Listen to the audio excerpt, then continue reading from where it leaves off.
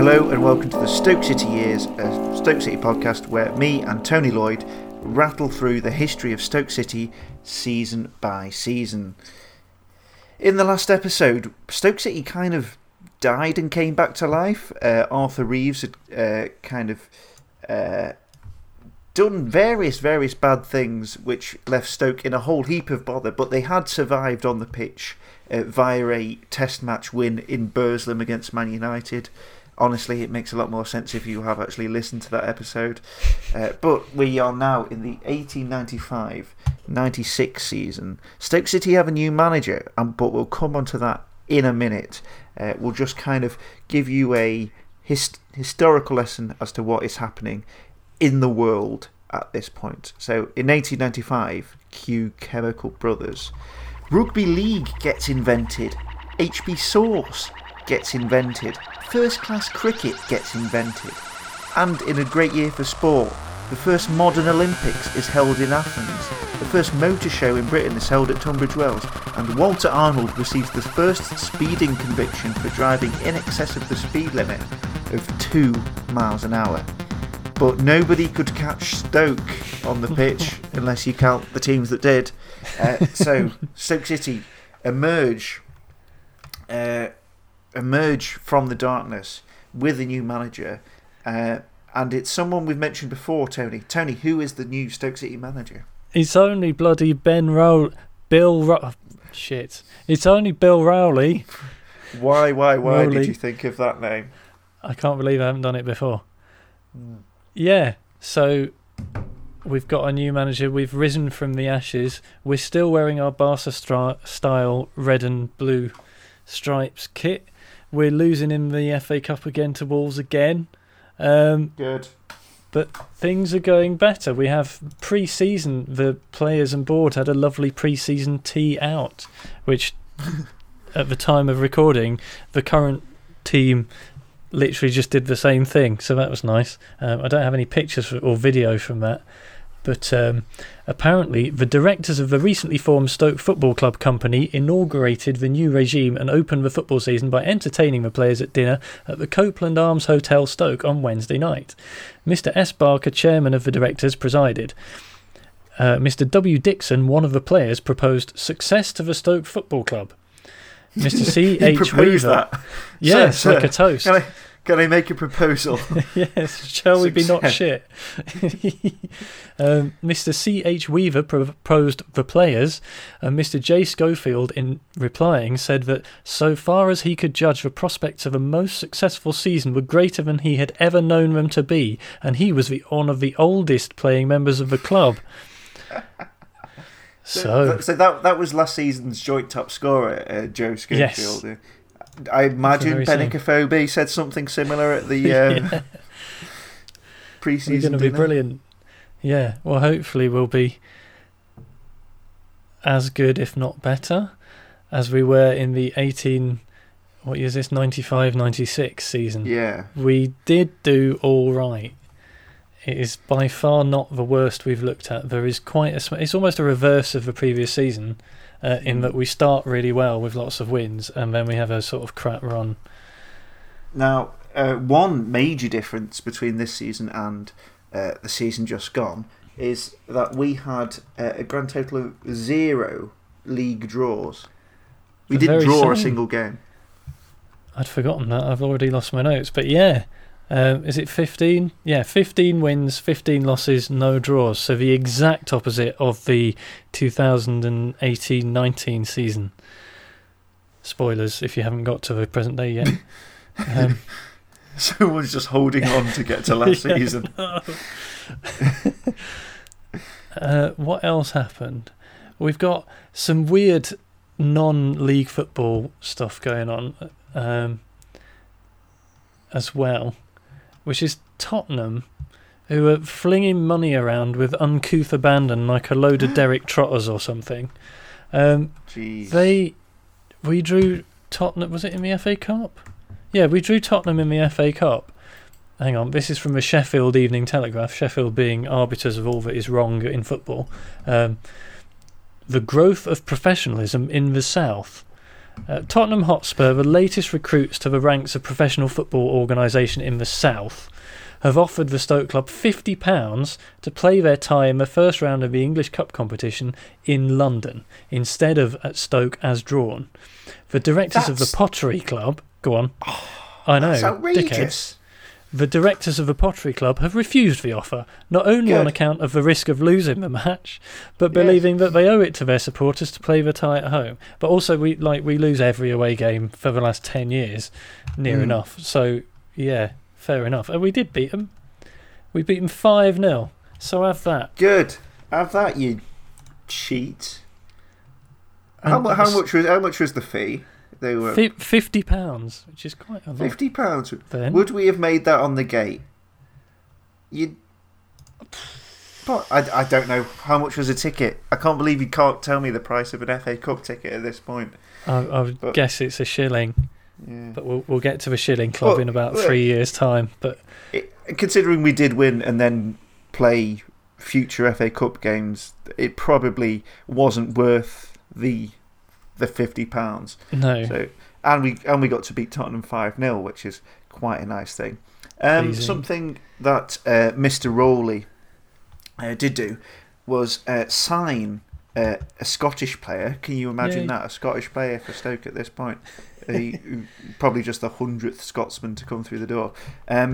He signed from Dundee Mr. William Maxwell, a forward who would score 75 in 156 matches. So that's damn near 1 in 2. A 1 in 2 record in his 6 seasons at Stoke. So, yeah, pretty damn good business. Before the season, there was a mini exodus of players to Southampton St Mary's, such as they were called then, Southampton St Mary's. It was like... who was it that bought all our players once? Burnley bought all our players once under Steve That's Cotterill. quite recent. Oh, yeah, and again recently. Yeah. A couple. Jack Farrell, Samuel Meston, Willie Norton and trainer Bill Dawson all went to Southampton St Mary's. I can't imagine why in the 1890s someone would leave Stoke-on-Trent to go to the South Coast. Particularly. It's a mystery. Oh my God, I can see the sky. He's not the only Maxwell we signed, because we also signed Alan Maxwell from Darwin and swapped him for a set of wrought iron gates that Darwin were after.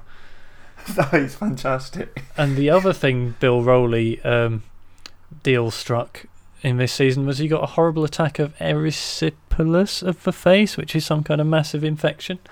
So he had a few weeks off for that, apparently. I don't know why I found that. It was just a big article that said, he's got all face infections and also accompanied by a severe cold. But we hear from him again, so it wasn't too bad. But I did wonder if it was going to go that way until I realised who it was. Was that Bill Rowley with the... Did I say Ben again? No. I was gonna say that Ben Rowley has been to A&E today, so just will the coincidences never stop? Very sickly family, and the Rowleys. He's a goalkeeper as well. They're both goalkeepers. I was going to wonder if they were related, but now I'm wondering if they're actually the same person. Have you seen his face recently? Is it infected? I can't comment, but I'm really excited. If Ben's listening, he'll have been enjoying his mentions. But there is a Cowlishaw coming up, I think, in the early part of the 20th century. So I'm looking forward to getting to that and trying to forge a family link via that surname, because there are no Cowlishaws. My family's pretty much the only ones who have this damnable surname. But yeah, so back to matters on the pitch. We finished 6th, a very respectable 6th, as mid-table as... Well, no, not as mid-table as you can get. Half. Top half. We finish above the Wednesday in Blackburn Rovers. Preston North End have low-key gone to shit in these past few seasons.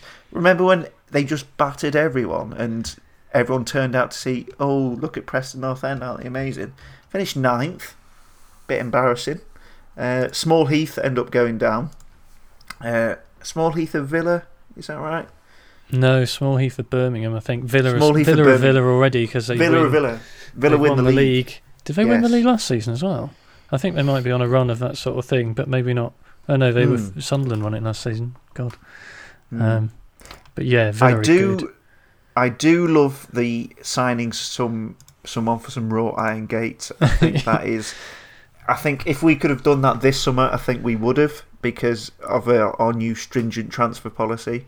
I don't know how much wrought iron gates are, but I think that's a good bit of business. Maybe they weighed it and like just put him on some scales and just put like sort of street furniture and ground accoutrements on the other side of a scale until he went up in the air, and then they said you can have that. Didn't we do something like that with some floodlights about 20 years ago? Maybe Possibly. 30 years ago. Probably. That sounds like the kind of thing we'd do. Sold some floodlights to Wrexham or something. One of the points on the running order is the taxman comes around. Oh, yeah. Oh, it's all bad. December 1895, Lincolnshire Echo. The demand by the Inland Revenue Authorities that professional football players shall pay income tax seems likely to become general. A few days ago it was announced that the Aston Villa players had been called upon to pay the tax, and now the players of the Stoke Football Club have received a demand. They have expressed great indignation and have determined to appeal. The result of their action will be awaited with interest. Obviously they're unsuccessful and they have to pay tax forever. But yeah. What else happened this season? Oh, yeah, the FA Cup got stolen. Okay. Is that this season? Is this the Pickles the dog thing? Or am I getting confused with something that happened 70 years later? This is Villa, who just won the first ever double. Right. Oh, Wow. right. That's significant. Yeah. They must have done, because they're in possession of the cup. Yes. And the original FA Cup was pinched from the window of William Shilcock's football equipment shop in Newtown Row, Birmingham. It was never recovered, and Villa were fined £25. There were those who pointed out that despite being fined £25, Villa had insured the cup for £200. Scandalo. Outrageous. So yeah. Everyone in this age is duplicitous. You got all Villa, terrible. Villa getting the cup stolen for a tidy profit. You've got Spurs trying to buy home fixtures. This is not cricket. This is literally not cricket. I don't know how the game really survived this point. And speaking of cricket, the Illustrated Sporting and Dramatic News sum up the end of the season. I'm a regular reader. Still get it now. Yeah, no, it's great stuff. Good They content. sum up the season thusly: football, full stop. Everybody, with the exception of those whose living depend upon the game, will be glad that long, tedious 8 months of football have at last come to an end and that the brief cricket season has started. Last Saturday, there were only 2 league matches played, then there were the test games and 1 or 2 friendlies, the results of which were no particular interest to anyone. So that's the way they sum up the end of the season. Yeah, what a happy note to end. So, football, is it fair to say it's not the most prestigious activity yet? It's not quite got the cultural cachet of An Ideal Husband, which opened at the Haymarket Theatre last year. It is funny because they froth and they're so excited about all the football until about 2/3 of the way through the season, where they think they know who's going to win, and then they just slag it off and say, why can't we start with the cricket yet? Cricket. And then, Same, to be honest. Yeah, that's about halfway through the season for us now, though. Yeah. But yeah, and then they get to the end of the season, slag it off, and then when it's coming around again, they're really excited about it again. It's almost like they're real human beings writing news columns, and they have to go all over the country watching crap football in the freezing cold on stagecoaches or whatever. I do identify with that. I do understand. But on that note, we'll end the season here.